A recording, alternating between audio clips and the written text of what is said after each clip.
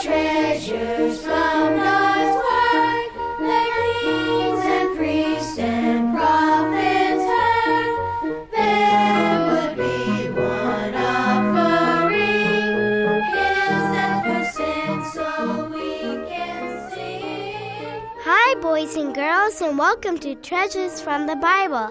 I'm Lizzie, and I have a cold.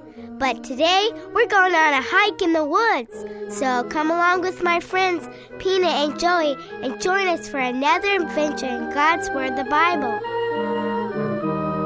Jesus, Lamb of glory, love Moses' story, mystery of the prophets and Psalms, Christ the apostle story.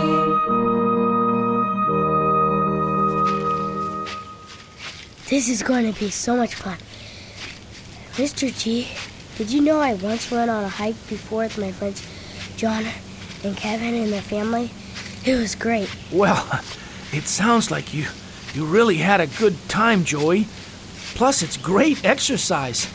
Don't you think? Yeah, I guess so. But I could do this all day long. I'm an outdoor kind of kid. Ooh, look, Mrs. G. Do you see that blue bird? Oh, you're right. She sure is pretty. Where? Lizzie, I don't see her. Where is it? Look right over there in that tree. Over there, next to that big log, ain't it? Oh, it's too late. It already flew away. That's too bad. I thought maybe it would sing us a tune. I remember singing a song that my second grade teacher taught us. It goes like this. If I were a bird, I can fly high in the sky. But a bird will never be, so I'm happy as can be. Just be me, being free, being all I can be. Just be me.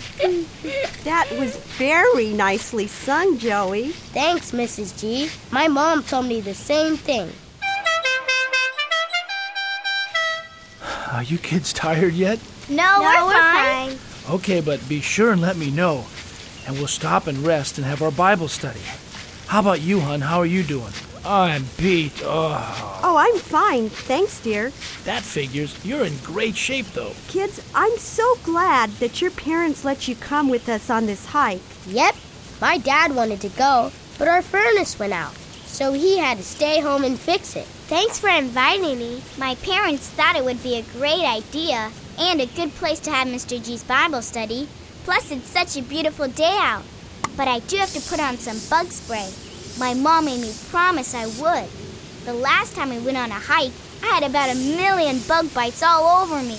Yikes, that must have hurt. I don't like getting bit by bugs. Me either. Look, kids, at the stream flowing in between those rocks. Isn't God's creation beautiful? It sure is. Yep. I'd love to go fishing in that stream. I don't think so, Joey, but maybe you can wash your face off in it. It's really dirty. You're always saying that, Lizzie. Mr. G, can I say our memory verse for the kids listening at home? Sure, Peanut, go ahead. Are only kids listening, Mr. G? Well, Joy, I pray that not only kids, but older brothers and sisters and moms and dads and even grandmothers and grandfathers and uncles and aunts will also be hearing the gospel of salvation. Okay, go ahead, Peanut. Okay, Psalms 119, verse 11. Thy word have I hid in mine heart, that I might not sin against thee. That's great. Thank you, Peanut. Thy word is a lamp to my feet, a light to my path alway, to guide and to save me from sin, and show me the heavenly way.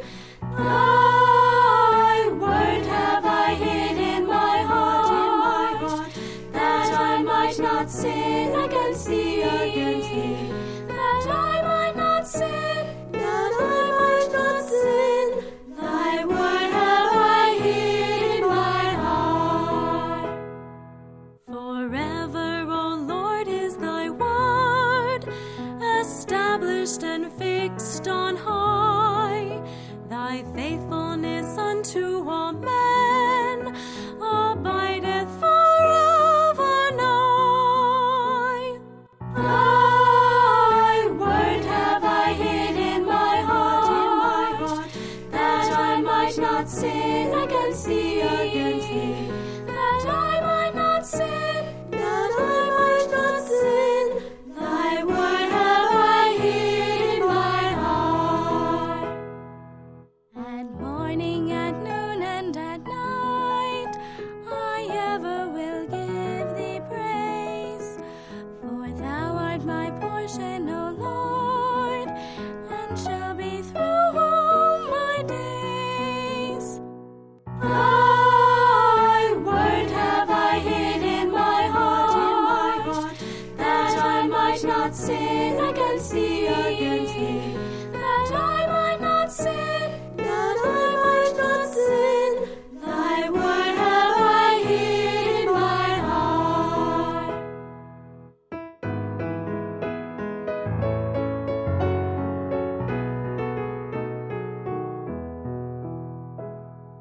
Through him who thy word hath foretold, the Savior and morning star, salvation and peace have been brought to those who have strayed afar. Thy word have I hid in my heart, that I might not sin against thee, that I might not sin, that I might not sin. Thy word have I hid in my heart. What word is it talking about, Mr. G? Actually, Lizzie, thy word refers to the whole Bible. The Bible is God's holy word, and it's made up of 66 books, divided into two parts, 39 books in the Old Testament and 27 books in the New Testament. Watch out! Be careful! Oh, no! Whoa, did you see that? Can't believe that branch just fell off that tree. Lightning must have hit the tree during the storm last night, and that branch must have been barely hanging on. Oh, that was close. The Lord really protected all of us. That branch could have easily fallen on one of us, and somebody would have really gotten hurt. Maybe now would be a good time to stop and rest and have our Bible lesson. Hey, I see a bridge over there. Can we all sit on it, please, Mr. G? I don't see why not, since there's just a very small stream flowing underneath the bridge. What are we going to be talking about, Mr. G? As usual, Lizzie, we want to focus on the Bible, just like we learned in our memory verse. But we want to talk about the Bible as being the truth, and it is only through the Bible that a person can become saved. How do we know that the Bible is true? Do you know the answer, Peanut? Yes, the Bible says so. Okay, but I'm looking for a verse. Let's see. I know, thy word is truth. Thy word is truth. Good job, Peanut. But do you remember where that's found in the Bible? In the New Testament, for sure. I think it's in John 16? Well, you're very close. It's the next chapter over. It's John 17:17. Sanctify them through thy truth. Thy word is truth. How can a book save somebody? Our school library is full of books. Can they save anyone, Mr. G? That's a good point, Joey. No, they can't. Only one book, the Bible, has the power to give someone eternal life. Why don't we take out our Bibles and turn to Ephesians 1:13. Can you read it, Lizzie? Okay, hold on 1 second. Let me get my Bible out of my book bag. Okay, here it is.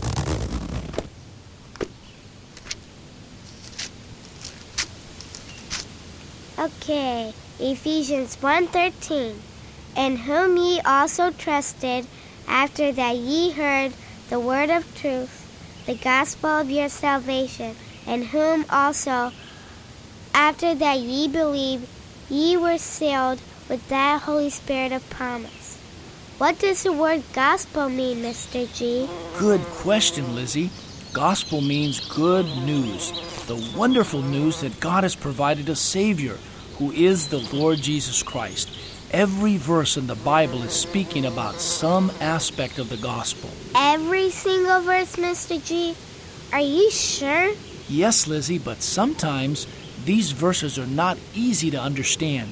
We have to study very hard and compare Scripture with Scripture, like it says to do in 1 Corinthians 2:13, which things also we speak, not in the words which man's wisdom teacheth, but which the Holy Ghost teacheth, comparing spiritual things with spiritual. And pray too, right, Mr. G? Oh, absolutely, Peanut.